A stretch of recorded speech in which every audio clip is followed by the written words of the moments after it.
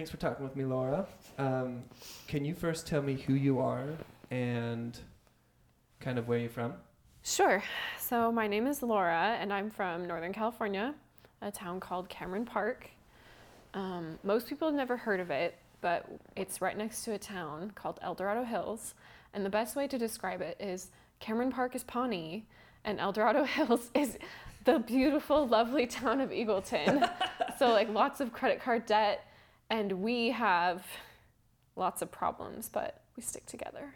That is, I love that you use that analogy. It's the only way you can describe it. 'Cause I've been there. You've been to my house. So Laura, tell me about your upbringing in the church. So kind of like, what was your activity level? Were you involved with some of the programs, young women, any like leadership roles? Yeah. / any issues that might have bubbled up?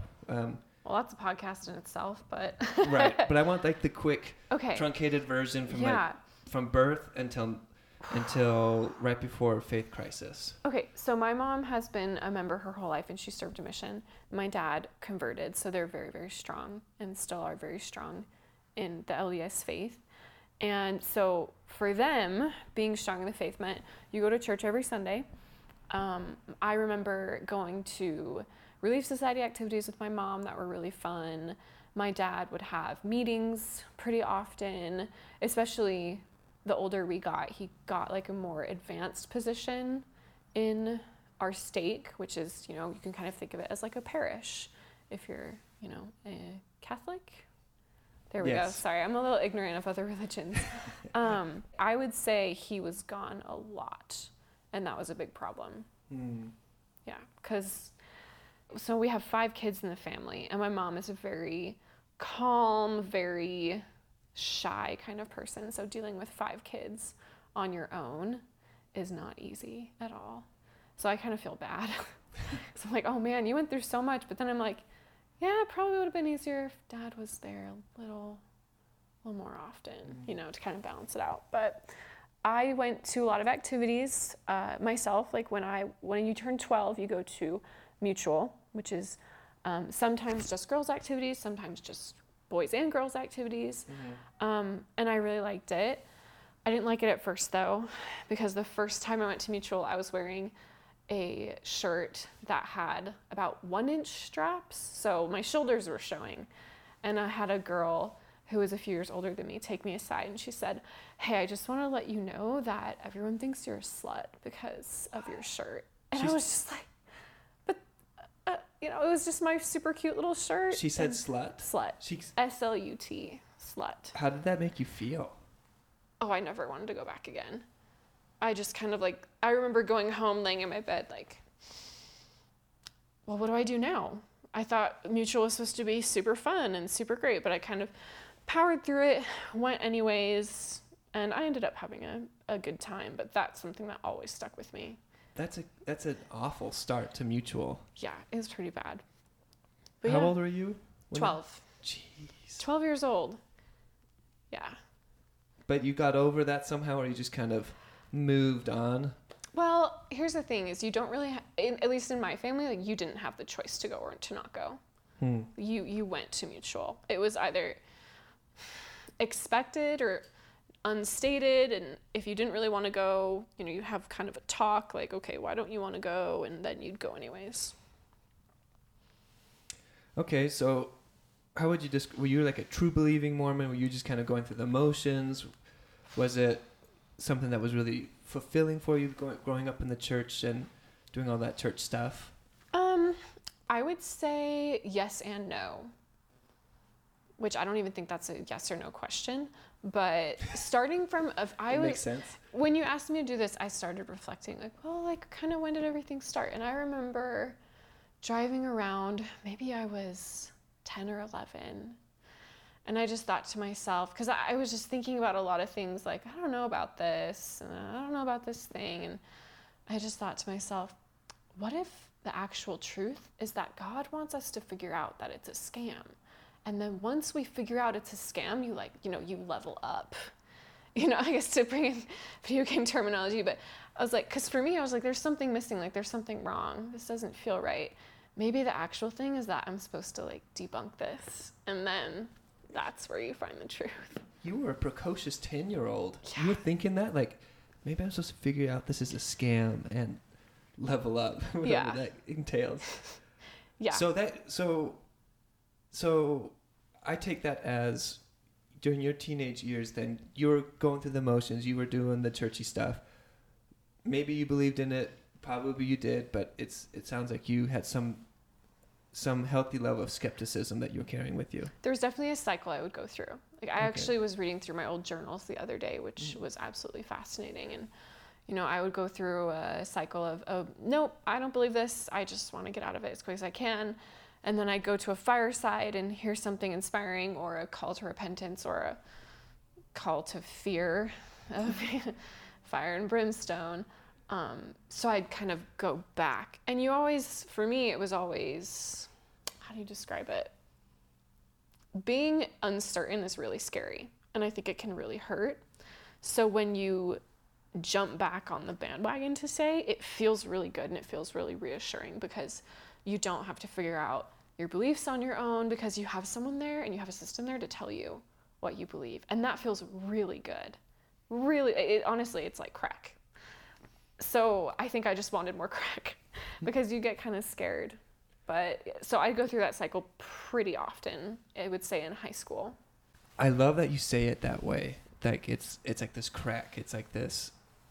You go through this cycle. Sorry, what exactly you said? It was I loved how you said that. The uncertainty.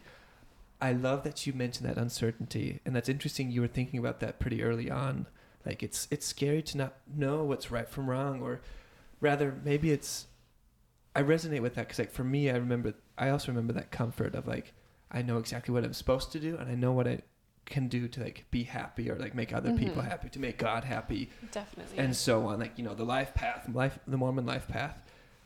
And comparing that to now where I am today, it's, like, so drastically different, and it's been a long process for me to deal with that uncertainty, and to embrace that ambiguity, that uncertainty, to really find some beauty in that, and some level of weird comfort in it.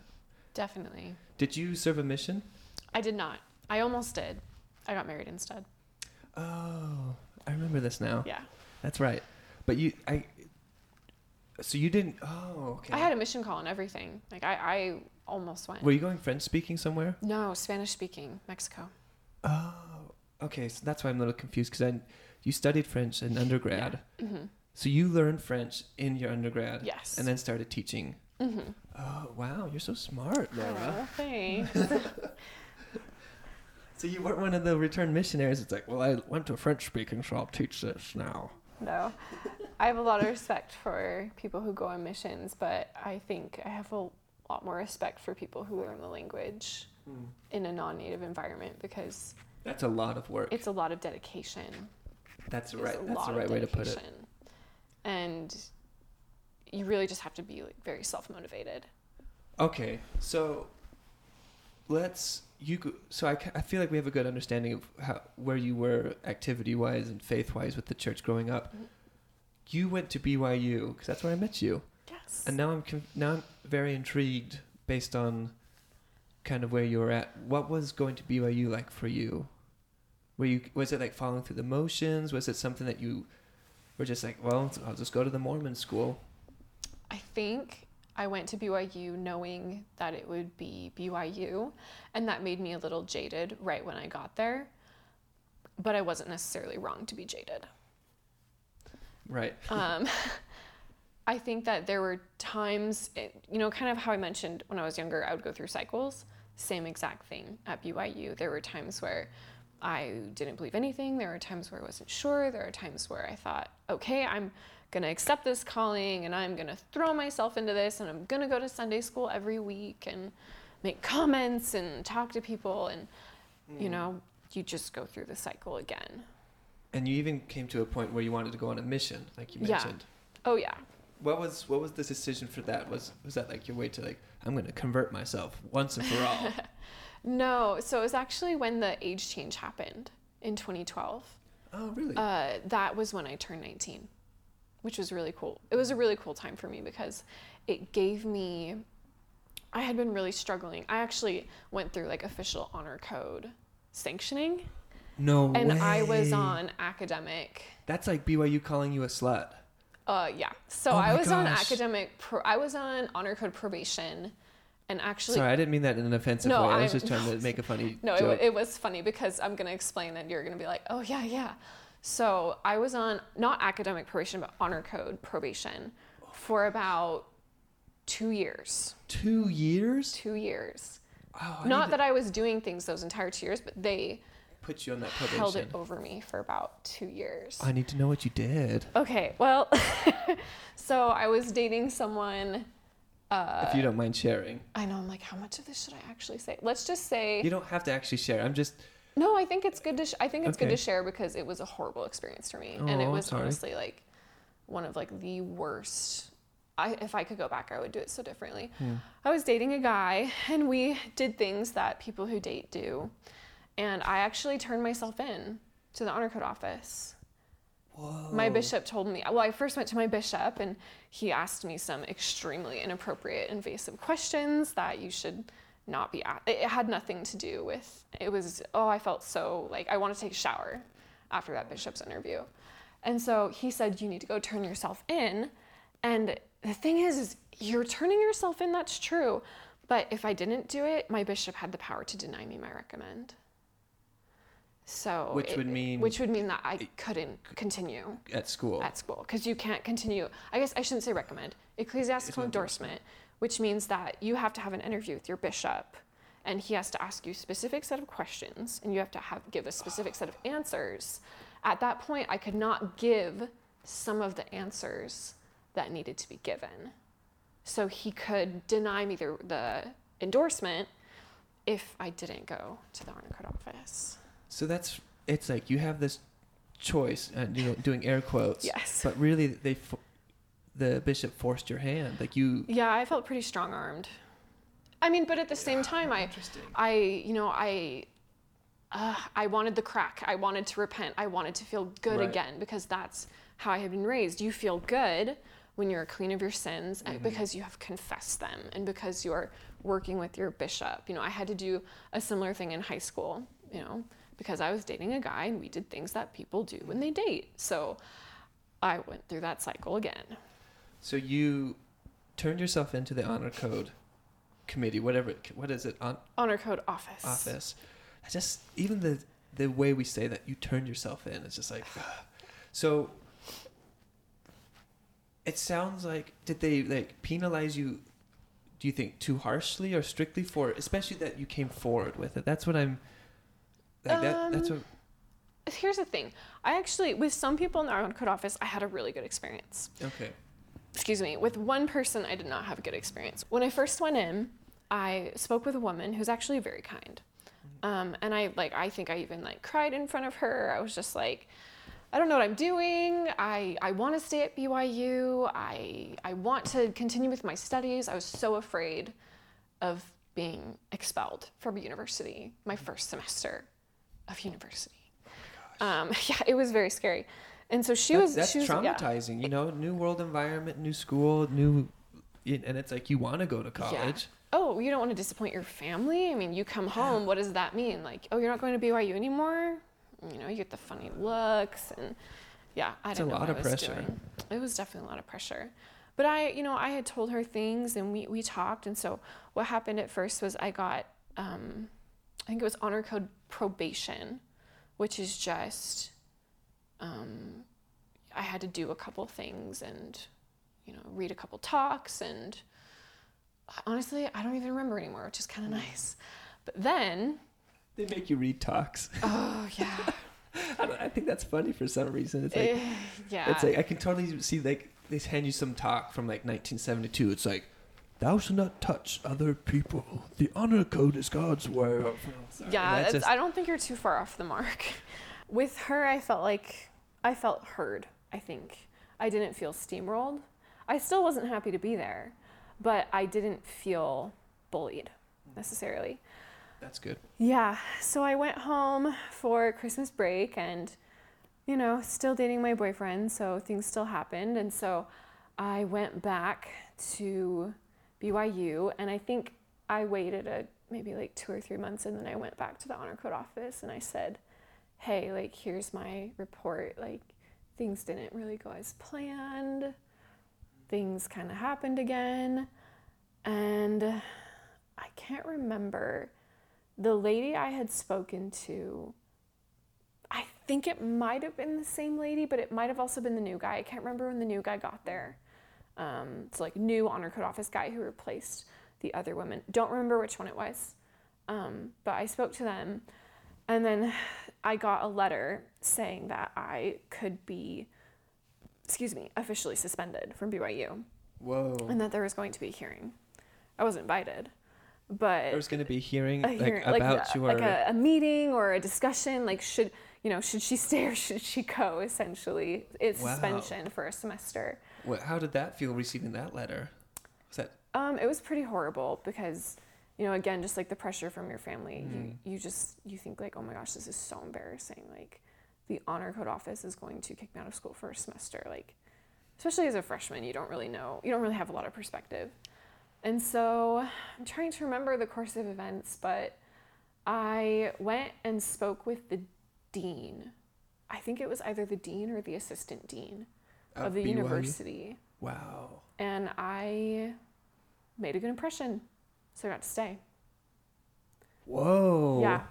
Like, he So you were really out on the line. Like, you were on thin ice. Yeah. So talking to him, and I guess I was either, honest or sincere enough, and he was just like, you know what, like, I think that you can stay. Well, which is just crazy that one conversation could change things. That's incredible. Well, thank you for sharing that. I had no idea. Yeah. That's so much like emotional trauma to deal with. One for being the honor code in BYU, but also like freshman year of school, like everything is just so intense. Oh yeah, it made me super depressed. I didn't know what depression really was at the time, but looking back, I'm like, I guess that's why I didn't get out of bed. I guess that's why I didn't like go to my classes, because I just felt so horrible about myself. Like, your self-esteem really takes a hit when you're told that you're, doing all these, committing all these sins against God, and that, I had a seminary teacher in high school who told me that, like, breaking the law of chastity was next to murder. Not as an after, but equivalent, like next to, like how we're sitting next to each other on a couch. Yeah. He was like, if you break the law of chastity, it's as bad as killing someone. Oh my gosh. So, I have these ideas in my head, and I'm, just slowly poisoning myself. Like, I'm a horrible person. That's so much cognitive dissonance. That's so hard. It's funny, like, in hindsight, it's totally 2020, but like in that moment, right? It's like, I know how that feels. It's, you have decades of indoctrination inside your head telling you how to feel based on what you've done. And I'm sorry that you've had that experience. Thanks. That's the full experience, that's for sure. Yeah, that's only half the experience, but we don't even have to get in. That's only half the experience? Yeah, okay. That was like year one of the honor code. Like, we don't even have to get into the other year. But I eventually did get my probation lifted, which felt really, really good. I'd like to add here as well, so you finished your undergraduate degree in French, right? Yes. And now you're actually finishing your master's also from BYU. Yes, but not in French. Not in French. What is it in? Second language teaching. No, that makes sense. Fantastic. It's a fantastic program. Okay, so now I want to get to this question that I've been wanting to ask you. So when I asked you if you wanted to come do an interview with me, and I was like, hey, Laura, and I kind of had a sense of where you were at with the church. Yeah. Like, we have never had a conversations with you and Kenny about it, but I had been meaning to. Yeah, right. It's like, how it feels. But when you said, I'm not LDS, that's what you texted me. Did I? I'll have to look back at my text messages. It's okay. We don't have to include that. Okay. Are you okay with that statement or not include? Okay yeah, that's fine. Okay. You wrote back, I'm not LDS. And so now I have a lot of questions because one, the way you phrase that is really interesting to me. Okay. So how do you identify it as of right now in terms of the church? Like, in terms of, am I LDS or non-LDS? Yeah. I would say non-LDS. I think it's hard because I'm still technically a member of the church. I still have records in the building right over there, you know. You can see the we can temple. like almost see the temple, yeah. I know. And again, being a student, and I'll even say it, being a student at BYU right now, I cannot resign because I will be expelled and I won't get my degree.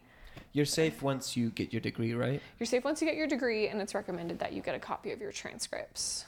Smart. Yes. I like how you know this. Oh yeah, I've done my research. It sounds like you've been on ex-Mormon Reddit. Yeah. Also free BYU, which is great. Let's see.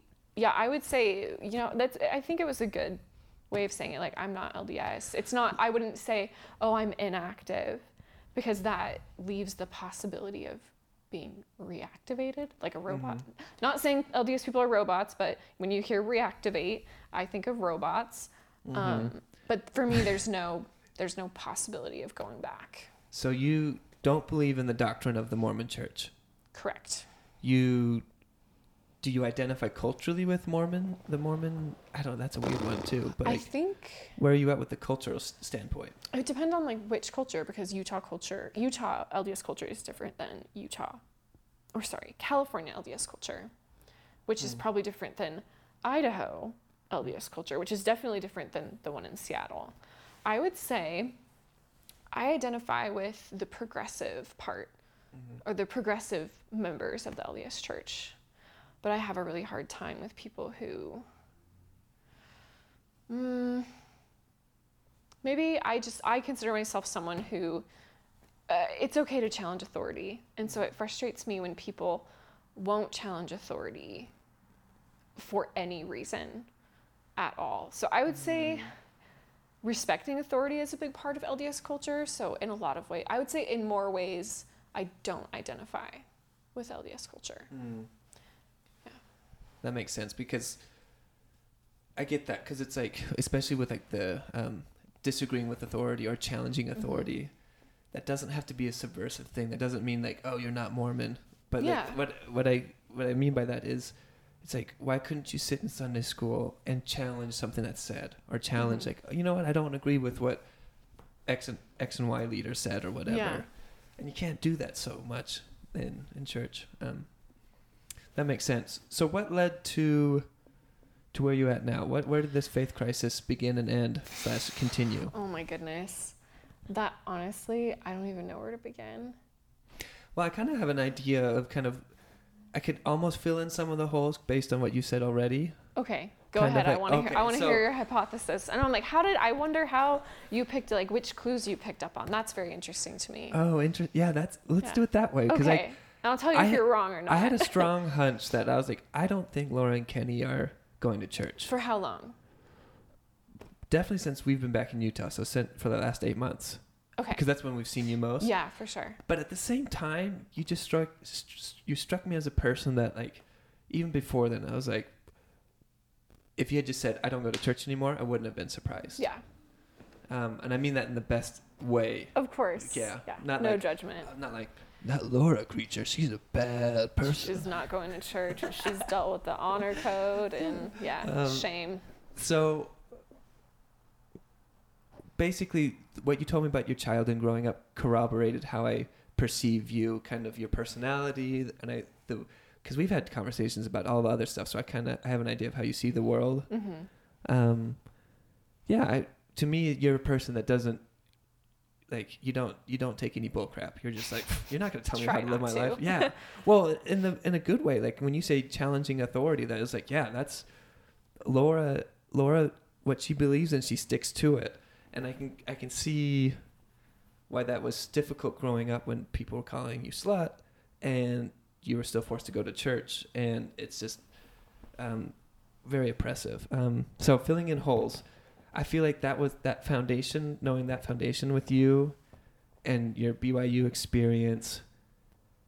I feel like it was just only a matter of time until you just kind of came to terms with yourself. It's like, you know what? I feel it's better for me. It's healthier for me just to live out my own way and not be part of a church that I don't agree with, that I don't believe in, that I don't think is doing the right thing. For sure. And that's kind of how I feel. If I were to chart your faith crisis in a summary, like the summarized version, that's what it would be. So like an evolution of not taking crap. Do you agree with that? I think so. I definitely do. I'm trying to give you a weird compliment in that no, way. No, I feel complimented. No, this is great. Oh, sorry, I touched the microphone. No, I definitely feel, especially going to university where, a lot of people think that BYU, you only talk about religion, but I actually had a lot of amazing professors who taught me how to think critically and how to think out, how to really push outside myself. And that was something that was really hard for me when I first got there. So I think, funnily enough, BYU is what caused, I would say, what was the catalyst of leaving, but the faith crisis started long before. That makes sense. Yeah. Interesting. The culture and also learning how to think more critically. And you were being at BYU, you're plunged into like the heart of like extreme ultra Mormonism. It's just I would say that's BYU Idaho. Okay. Honestly. Well, there are a lot of very liberal people at BYU. Yeah, I got to give credit where credit is due. I did have a lot of very free thinking friends and professors. Right. Not That's too interesting that you experienced, because I experienced the same thing at BYU as well. It's just being part of the Scandinavian department is just like you're with Europeans as well. You're just around a lot of the liberals, Yeah. A lot of the humanities people. A liberal haven. Interesting. I don't know what I was going to say. Oh, I was going to add, because your husband Kenny, he was doing that beard thing, that like beard club, like Beards for BYU. Beards for BYU. Yeah. And that's another thing that kind of like factored into it. I was like, Laura and Kenny are just, people are not, you shouldn't mess with them. Like they people still do. Like they know what they want. They know what they believe in. It's like, and they know what's good and not good. Mm-hmm. And that's kind of like the Beards for BYU was the one that was like, yeah. Now that's I know how interesting. they run. That's very interesting because Kenny started that when he was still active in the church. I'm not really going to speak on his behalf, but mm-hmm. I guess it kind of shows. Well, what does it show? Does he go to church? Maybe it showed individual thought. Right. And a break with that authority. Maybe yeah. I like that idea. You're a free thinker. That was the impression I've always kind of had of you. A free thinker. My ex-boyfriend's mom even told me, really surprised you're going to BYU. You're a free spirit. She went to BYU in the 70s where you could only wear long skirts. And she was just like, Laura, I don't know. I don't know. I was like, okay, Joyce. But she was right, of course. Yeah. She was right about a lot of things, but yeah. So you're having a baby soon? I am. Like very soon? Like less than 2 weeks. Less than 2 weeks? Yeah, because it's the 26th and today is the 14th. That's so soon. Or is that 12 days exactly? No. Oh my gosh. 11 days. Okay. Today's the 15th. Today's the 15th. Okay. Pregnancy brain. You're having a baby, and you mentioned, you alluded to it earlier, but the blessing of the baby. Mm-hmm. So you've chosen to have the baby blessed in the church. So I've chosen to bless my baby. Okay. Kenny, my husband, will bless her, but we're not doing it in a church, and I've specifically said that I don't want her name registered. Whoa. Yeah, I had a very interesting conversation with my father about this. All right. So how did you come to that decision for doing the blessing, but also in the way that you're doing it? I think part of it was Kenny and I talked, because to be honest, we haven't had a lot of talks about this. We really it was convergent evolution where two things evolve towards the same thing at the same time, but not because of each other. That's how Jackie and I were and are. Yeah. It's kind of awesome. It's fantastic because you save a lot of, like, imagine if we were on different stages with our faith, it would be really painful. Well, I think, so with me and Kenny, sometimes we were on different stages, but we just kind of, we didn't mess with the other person. And which honestly, like, I think Kenny is really good at doing that. I think if there was anyone who like gave the other person crap, it was me. Like I remember talking to Kenny a couple of times, like, I really think we should go back to church. Like I'm crying and I'm like, wow, I'm really grateful that Kenny didn't get like upset with me, because I do think that like the things I was asking were a little ridiculous, but that didn't happen very often. And we didn't talk about it very much, but this was something that we talked about because we actually had a really big talk about this a couple months ago. One of the first big talks, like where are we standing? How are we going to raise our kids? I think maybe that's why it came up. How are we going to raise our children? That's such a big thing. That's an existential crisis right there. Oh yeah. Oh, for Millennial sure. crisis. And so we talked about a lot of things, and we don't want to raise our kids LDS. But we do realize that with both of our families who are LDS for the most part, it is a really big part of their culture. And we understand that a lot of LDS families, they feel a lot of pain when the children leave, when, they describe it as, the grandchildren being lost, it's this dramatic affair. And so we decided, you know what, we can still not go through the motions, but it's almost like extending an olive branch. Like, we're not going to I personally don't want to have her baptized, but we can bless her. Kenny will bless her and the family will be there. So it's meeting in the middle. Well, I find that really interesting. So you've decided to bless the baby kind of to appease your family. And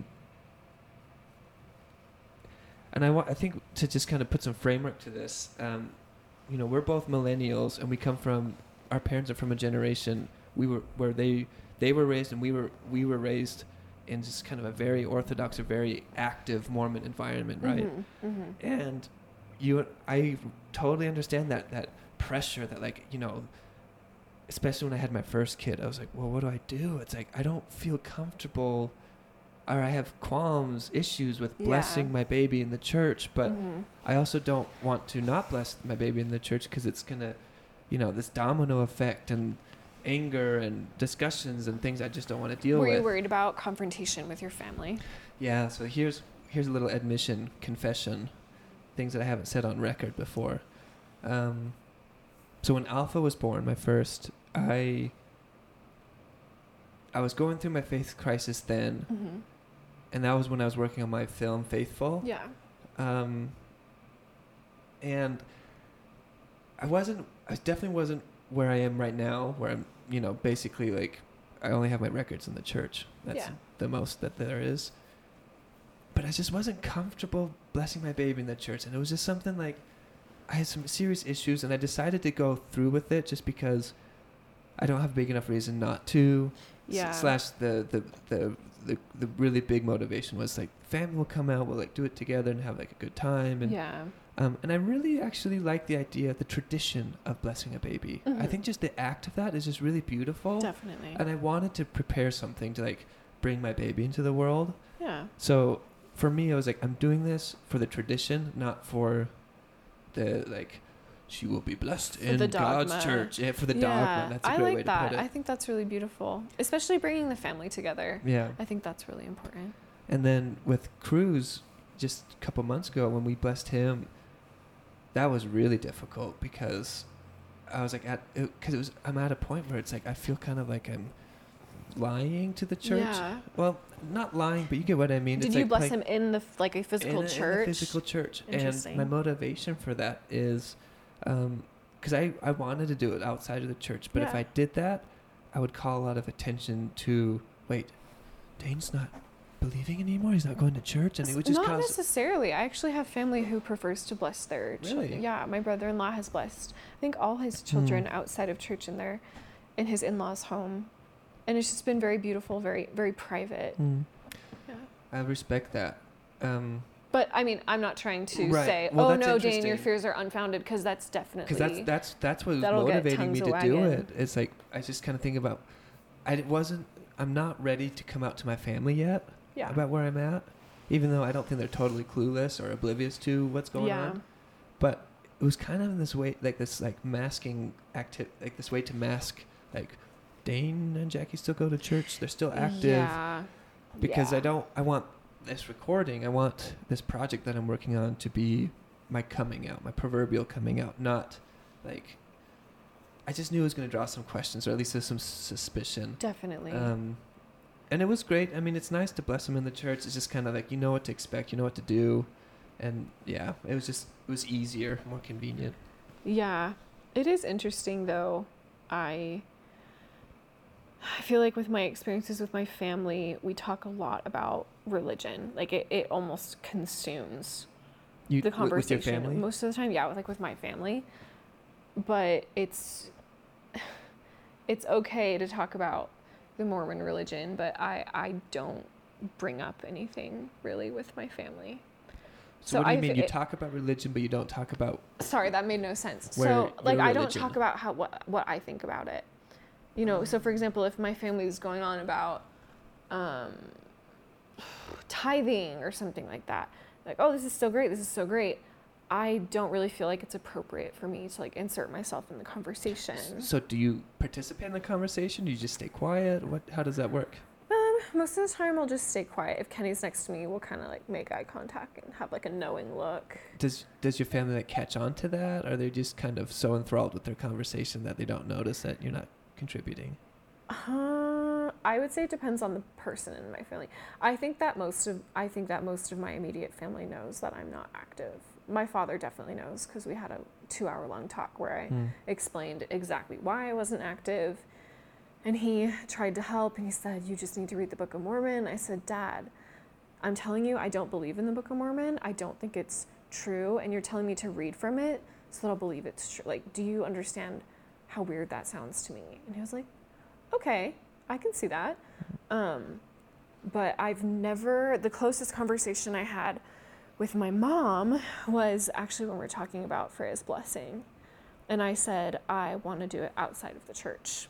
Like, I want to do it in our home or somewhere else in a field, who knows, in a forest. Oh, I love that idea. Surrounded by druids. And she said, oh, okay, so you'll get permission. And I said, no, I don't need permission.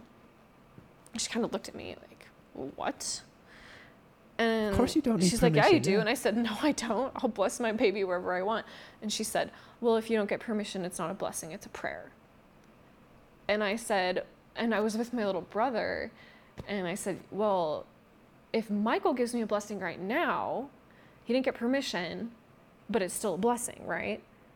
And we kind of just let my little brother actually very tactfully was like, oh, I have a really funny mission story about how I lost my consecrated oil. And we just went that direction and kind of left the drama, but I actually really appreciated when he said that. It's like, oh goodness, I'm not ready to have this conversation right now. That's a quick response. Yeah. You're such a free thinker. Yeah, it was interesting. But so I think my mom knows, but that's not a conversation I'm necessarily excited to have or ready to have, because I feel like LDS parents feel like failures when their children leave the church. And that is definitely not what I want my parents to feel, you know. It's really, I don't know what to say, sad, destructive, that the Mormon faith has this belief in sad heaven. Because if one of the fold doesn't make it or leaves the fold, it's like they're spiritually dead, you know? It's like they don't get to come to heaven with us. And it's just like, what kind of heaven are you guys believing in? Yeah. If, like, you're sad, like, to go to heaven. Like, Mormonism is one of the only religions where you will not necessarily be with your family. They always say, oh, but other religions say till death do us part. Blah, blah, blah. I'm like, yeah, but if you actually studied those religions, they believe that you're going to be with your family in the afterlife. And it's kind of like Mormonism, like, implies the same thing, like, till death do you part. It's like, till spiritual death, you will part upon. Oh, that's very interesting. Do you get what I mean? Yeah. It's like, so it almost, there is an axe hanging over your head right there. Right, because we criticize the to death do you part. It's like, no, our families are eternal, but, like, they're not. If you lose the faith, then it's like, you're it's true, severed actually. from the family. No, it's eternal with conditions. Eternal with conditions. That's it so right interesting there. to think about. Yeah, and that's kind of like that's something I really don't like to think about, because, you know, I don't want to bring my parents pain, because I know that they'll feel it. And I know it's probably embarrassing almost, because you get judged if your kids aren't active. It really puts you it puts us millennials, I'm going to include myself because I feel like we're in a similar situation. We're both having kids with other people. I can cut that Thanks out. for the specification.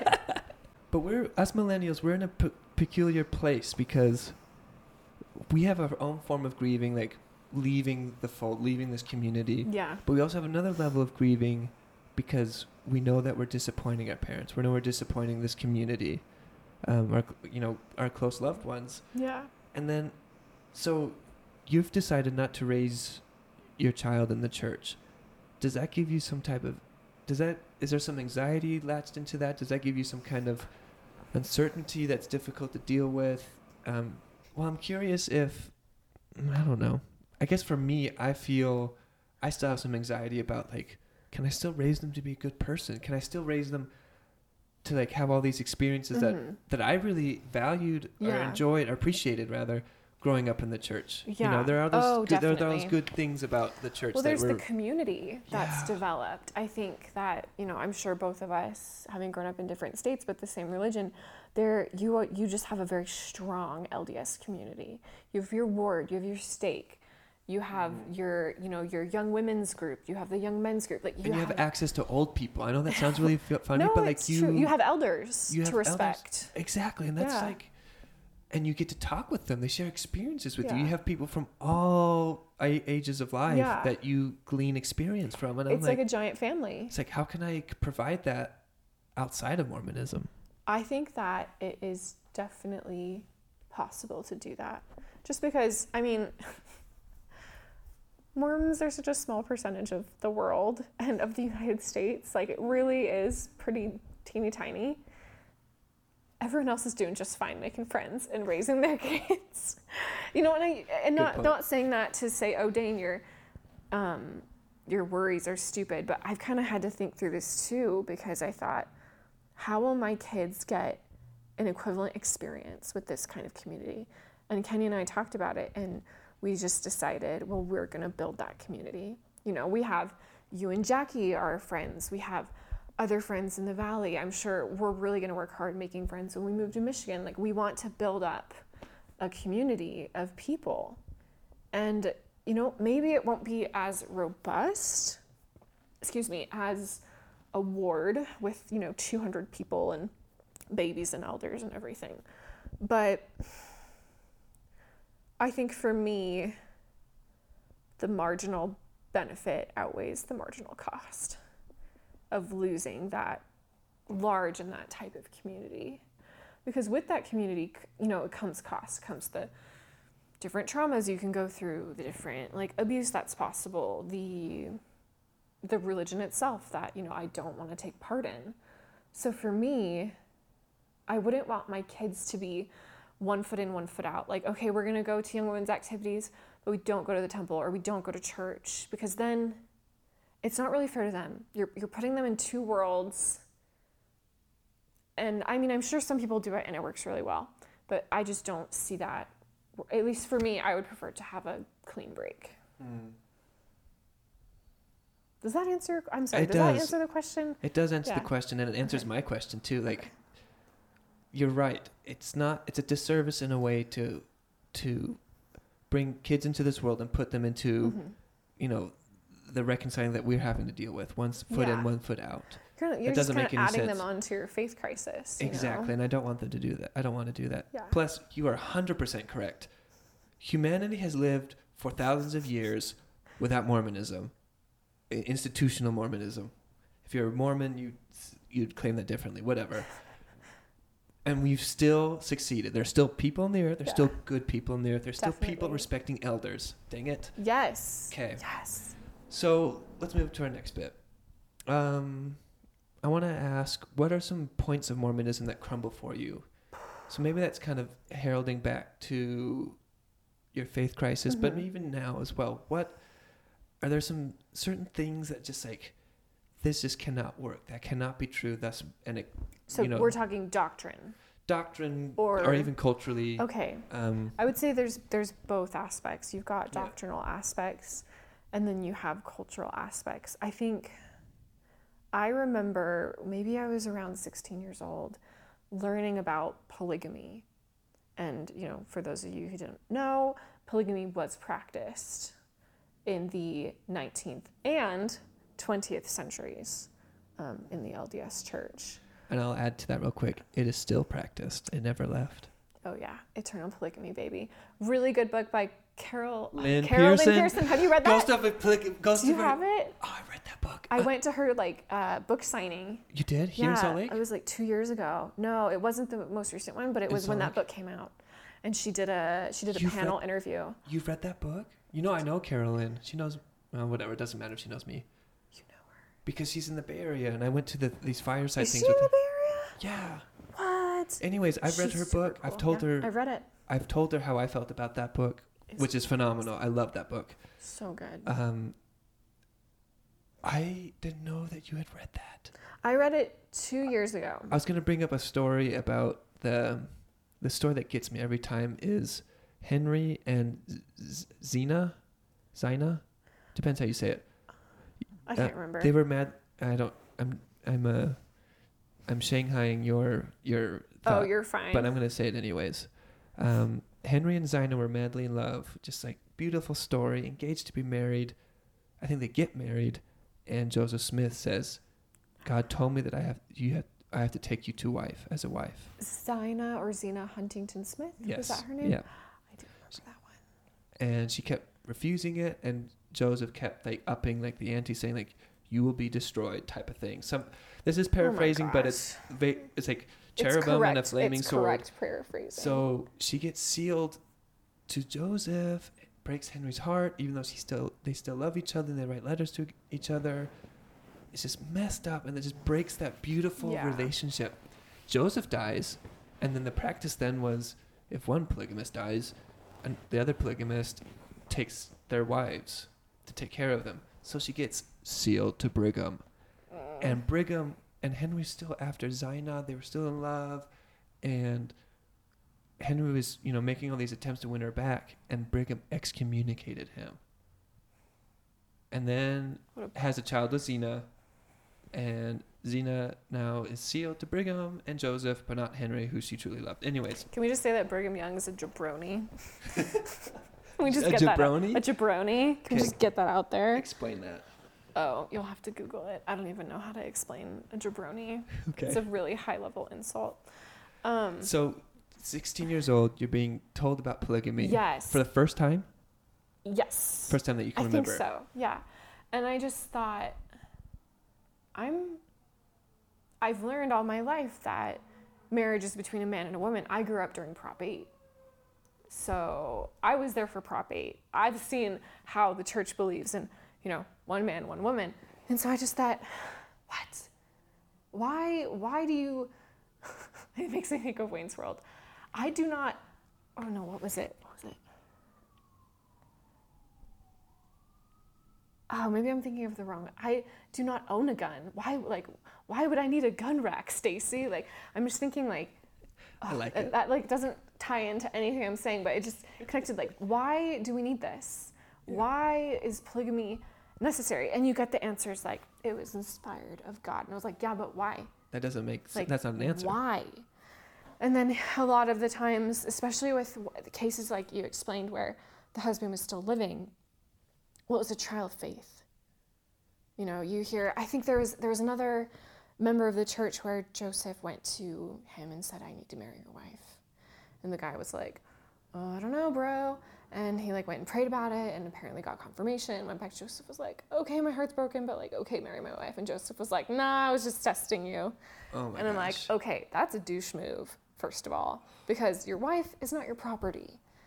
And you can't just exchange them like little political pawns. And I mean, polygamy in itself was just inherently political in the LDS church, but that's a whole nother story. But so for me, polygamy, because I felt very devalued as a member of the church, I thought, well, why can't I have multiple husbands? What's going on here? It did not compute. And it was very frustrating. And I think the lack of answers made it very frustrating. As a woman, how did that make you feel, especially at that moment when you're being taught polygamy is inspired of God? It's this doctrine that we will live with for the eternities, yada, yada. I don't think I ever was able to reconcile with it. It was one of those things, I was able to reconcile with a lot of stuff and convince myself a lot of things, but that was something that never got reconciled.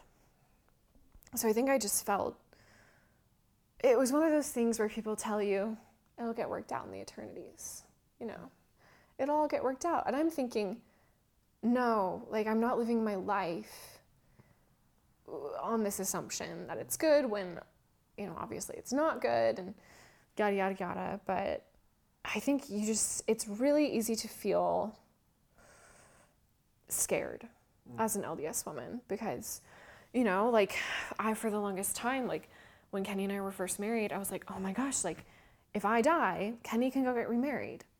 And that means that Kenny will have 2 wives.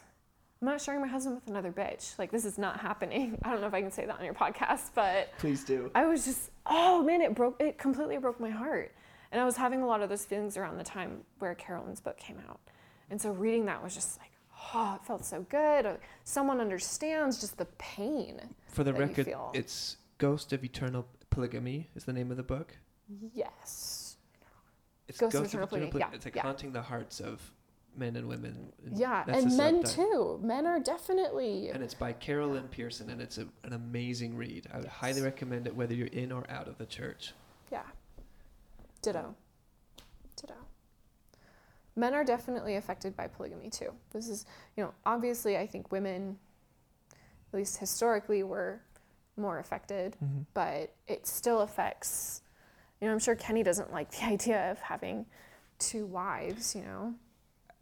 From my perspective as a man, it's just, it's really degrading that I'm part of an institution that has this belief that degrades women this way. Does that make sense? Yeah. Like, it's just like, I feel dirty that I'm like attached to this like really gross and awful practice that belittles women. It's like, I don't feel that, like, I don't believe that women are lesser beings. Like, why?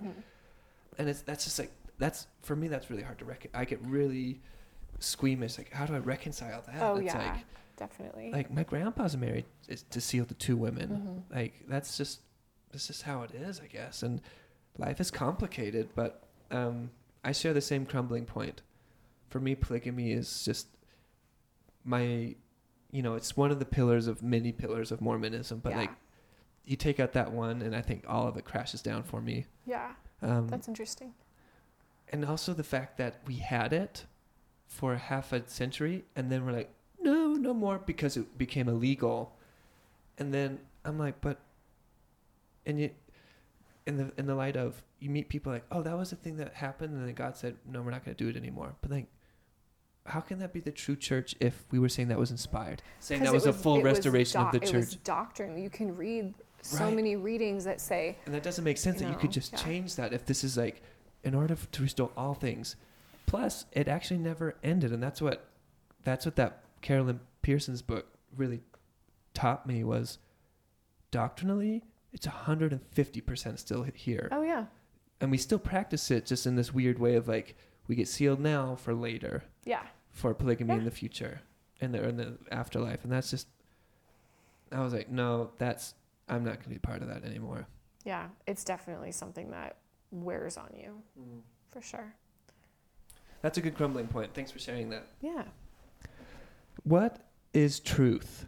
How would you define that? I know that's like a really like, what? Ugh. And you don't have to give me some like. Well, it depends on how you look at the world. So I just took my master's exam a few months ago, and you have to look at, okay, you have qualitative research, you have quantitative research, you have these 2 different paradigms. So with your quantitative research, you're usually going in to, you have let me see, how can I phrase this correctly? You know that there is truth that exists, and you need to find it so you can understand it, because it's finite. With qualitative research, you're going in and you know that there's truth, but truth is subjective. It's very subjective to situations. It's not all uniform. And it's something you construct, in your life. So I think there's 2 ways of looking at the world. I think I have switched from more of a quantitative, or maybe not quantitative is the word, but I like that. Yeah, to more of or maybe I should say objective to subjective. Because for me, I think that most of my family, they're going to stay in the church because that's their truth. They live their life that way, and it makes them happy for the most part. But for me, it's just not how it works. I have found something else. So for me, I'm able to see that I don't believe that the LDS church it's so hard to describe it, because I don't want to say I don't believe in the church, because then it gives the option of it being true, which it isn't. But I also don't want to just say, oh, the LDS church is a fraud, because I think that's a little harsh. But it's their truth. It's not my truth. But it's not true. So I feel like you can have a personal truth, and then you can have objective facts, if that makes sense. If the church isn't true, then is it not just this huge con, this huge, like, concocted thing that is misleading people? No, it is. It is. It is. Yes, indubitably. It is. Okay. Yeah. Expound on that a little bit. So it can't have a middle ground if it's not the 100% truth And ordained of the Lord. Yeah. Then it's a con. It's manipulating people. Yes, and that's the problem. Was there's so many people who say, like, it's so crazy it has to be true. I'm like, no, it's so crazy it's not true, and we can show you that it's not true. Your leaders just tell you not to go on the internet. Like, it's not true. I actually had a really cool experience the other day. Ooh, share. So teaching at BYU, I taught a course, and there was a young woman in that course, and she was great. I thought she was really cool. And I saw on the internet the other day that she wrote an article doing research showing that the Joseph Smith translations of the Bible, like a large amount of them were plagiarized from a book. Have you not seen this? Large portions of the Bible? The Joseph Smith translations of the Bible. So where they said that he got revelation to have a truer meaning of the Bible. Right.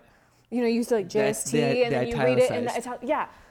So a large portion of those were plagiarized from a book. I think it was I don't want to say this wrong, but I almost think of it as like a Bible study guide of the day by this either theologian or pastor, that's with cheese, pastor, who wrote the book. And they found that there was a lot of plagiarism. And she like came out and said, like, I'm not LDS anymore. Like, you should interview her. She's like, I haven't been LDS for a while and I'm out. Like, Deal breaker. So that was really cool because it was one of my previous students. And I just thought, wow, you are awesome. That was one of your previous students. So, like there is like evidence to show. I mean, some people could probably say, well, yeah, but what if Revelation is looking through this guy's book and seeing what's right? And I'm like, yeah, that's true. I guess we can start changing our definition of words now. I guess we'll just change whatever definitions we need to fit our narrative, which, it's all about the narrative, man. But like for me, there's so many things you can go into with church proving that it's not true. But the problem is that even being raised LDS, you're told not to base your testimony on historical facts. That is actually like we were discouraged from getting into like the archaeology of the Book of Mormon. Right as you're saying this right now, I'm immediately thinking like, oh my gosh, that is just this tactic to keep us in the dogma. Do not research the historical facts. Base your faith in spiritual 100%. Truth. Well, because if that's like can cult disprove thinking. Facts. Yeah. Or you can disprove falsehood with facts. And so you don't want to base your testimony on facts. You want to base it on your feelings, which can be manipulated. Oh, that is so scary to think about. Yeah, it's terrifying. You have those moments too, right? Where it's like, you think back about like, wow, the way that they phrased that, or the way that they taught us this, it was like, that's a tactic to keep us like in the cult mentality. Yeah. 100%. Oh, yeah. Yeah. And like, I know. And you don't see that at the time. At the time, you're like, no, there's no way this is a cult. No way this is indoctrination. No way. Yeah. This is the truth. Oh, for sure. No, I know you look back and you're just like, why did I let myself be treated like that? I deserve so much better. Well, thank you for sharing that. That's I still think it's so interesting that you're at BYU right now. You're not LDS, and like you have to make that work. You have this intersection of, you know, your faith crisis and where I don't even know what the intersection is, whatever. But it's like these two parallels that don't work together, but you have to make them work for the time being. / when you started at BYU, you were, you know, more or less a true believing Mormon. Mm-hmm. Yeah, definitely. I interviewed another friend of mine earlier. He had his faith crisis his last year and a half of school, and he just had to, you know, bite his tongue and just not. He really had to keep himself like secretive about where he was at and what he was doing, and that's just abrasive. That's just not healthy. You can't be honest. No. Yeah. You know, we're told to be honest with our fellow But men. I'm happy that you got your master's degree at BYU. I would have done the same thing. Yeah, it was the right choice for me. I really did love my professors were fantastic. I loved my program. Like if they're, you know, I still think that, you know, LDS people can be good people, and I think that I met some of the most Christ-like people in my program. So I have no regrets there. I have one more like deep question for you. Okay. What is the purpose of life? Now that you've gone through your faith crisis, you don't identify as Mormon anymore, like, because we used to have that extreme, like, that's just so clear, that purpose, like, this is what life is about, and this is what you do, and this is how you do it. So what's the purpose of life? I think a couple of months ago, I was laying in bed, Kenny was away on a work trip, and I was just, you know, thinking about things like this. And I was like, well, I don't believe in the church, nah. And then I had the thought that was the most terrifying thought I've ever had was, I'm going to die and I don't know what will be next. I felt physically terrorized, as if, you know, like a burglar had come into my room. I was like, like it hit me, like physically hit me. I was like, I do not know what's going to happen. And that is so scary. But I think part of life is just coming to terms with we don't know everything. And I think that, you know, what is the purpose of life for every person? It's different. I can't tell you what your purpose is. You know, I can't tell Kenny what his purpose is. I think it's just something you figure out. Maybe you do what makes you fulfilled. Well, again, no, that doesn't work because there are a lot of crappy people doing what makes them fulfilled, and it's really crappy stuff. And I don't think that that's right. But maybe like a leave no bad trace. You like leave no trace when you go on a trail. I think we can leave good traces, but maybe just don't leave bad ones. I like that purpose. And I agree with you. Everyone does have their own purpose of life. Yeah. And like there's something to life just like coming to terms with you don't know everything. And not just coming to terms with it, but I think embracing it. That's what I've actually found fulfillment in. It's like I like the ambiguity. I like the uncertainty. Yeah. I like death. I think death is a really intriguing now concept. You got me a little worried. Anyway, I kind of go off. I've been more and more interested in death as I've like progressed more and more with my faith crisis. Yeah, for sure. Well, we haven't had to think about it very much before because death was outlined before us. Right, we knew exactly what was going to happen. What it would be. Yeah. And it's like death is so important. It's like it's the natural course. It's why we have freedom and choice and agency and yada yada. Yeah. And it's like death is such like it doesn't seem morbid and gross and dark anymore. It's just like, I don't know, natural and bright. Yeah, you become stardust again. Yes. Thanks, Carl Sagan. So, every person I interview, I have them do this exercise with me. That's kind of like the final thing. And I want you to paint a picture, like describe the picture. Paint a picture of the church and how you feel.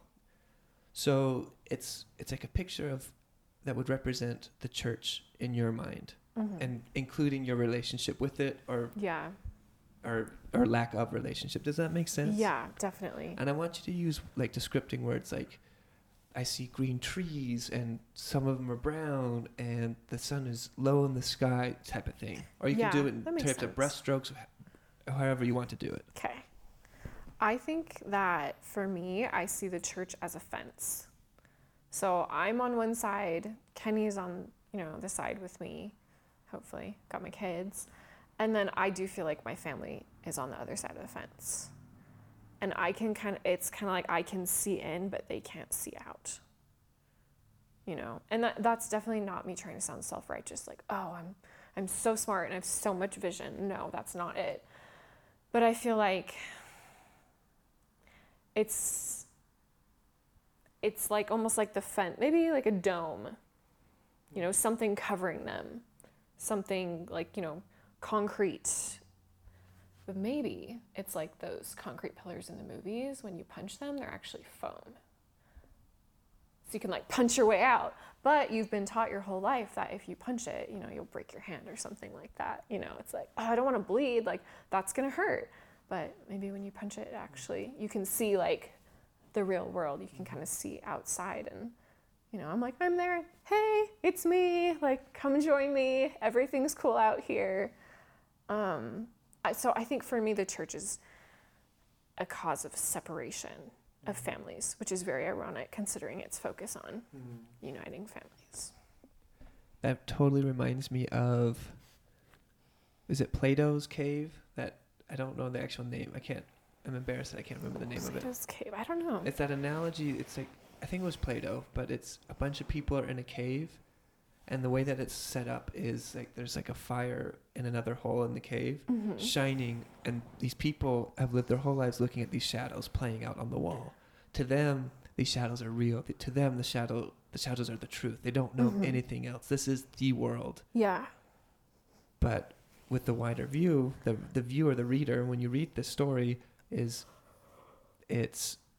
realize, oh, this is a fire and someone in front of a fire casting these shadows. You see the broader view, and it's like they're in a cave. And to these people that live their whole lives and know nothing else, they think these shadows are real. They're real life. They're important. They're the alpha and omega.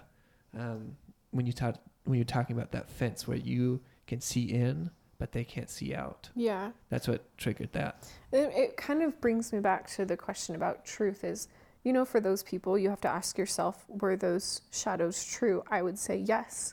They were true for them.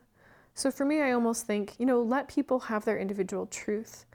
But for me, I draw the line where the quote unquote truth starts hurting people. So I think, I'm like, let the cavemen have their truth. But if they start pushing people out the cave, if they say they don't believe in the shadows, that's where we have a problem. I feel like stuff like this, it's good to talk about because I think it's hard to have discussions like this. Because you have to figure out, like, well, where's the other person at? And you don't want to, like, bring it up, especially if they're not sure. Maybe it'll push them deeper into a crisis and be difficult. But well, and, talking about people on the other side of the fence, it's actually kind of difficult to have a healthy, constructive conversation like this with someone that's out of the faith and someone that's in the faith. Yeah. It's possible, but it's not, deep down that they're thinking, like, this is uncomfortable or, like, you've chosen the sinful way, it's just like. Surprisingly, I've had 2 really good conversations with people who are true believing Mormons. One was with my brother-in-law when he was just like, hey, I noticed that you're not wearing garments. Like, what's going on? What's up with you? Not in an invasive way at all, but in a genuinely, I care about you. Tell me what's going on with your life. And so we ended up talking, and, I did feel like there were a couple moments where I was like, I think you worded that in a way to make it sound like the truth was only in Mormonism, but that's really not a big deal. I just appreciated the conversation. The other conversation was actually with my sister. And I was at her house, and she came up and talked to me, and she was like, so, tell me what's going on. We actually ended up talking for about an hour and a half. And, I was very careful not to say anything accusatory, defamatory. I definitely wanted to keep it pleasant, especially because we were in her house. And she also did the same. I felt very validated, and she just wanted to know where I was at. And to this day, she hasn't sent me Ensign articles. She hasn't, my dad sends me LDS.org articles almost every other day. And I'm like, what is funny is that it's fine for you to send these out, but if I was sending like anti-Mormon stuff, it would not be okay. Quote unquote. Quote unquote anti-Mormon, quote unquote truth, it would not be okay. But no, the conversation with my sister went fantastically well, and actually made me feel a lot more hopeful for the future. I'm glad to hear that. Yeah. That's really important that those conversations can happen. Definitely. They're hard, for Mhm. sure. I'm not looking forward to talking to my younger siblings about it, but I'm sure one day it'll happen.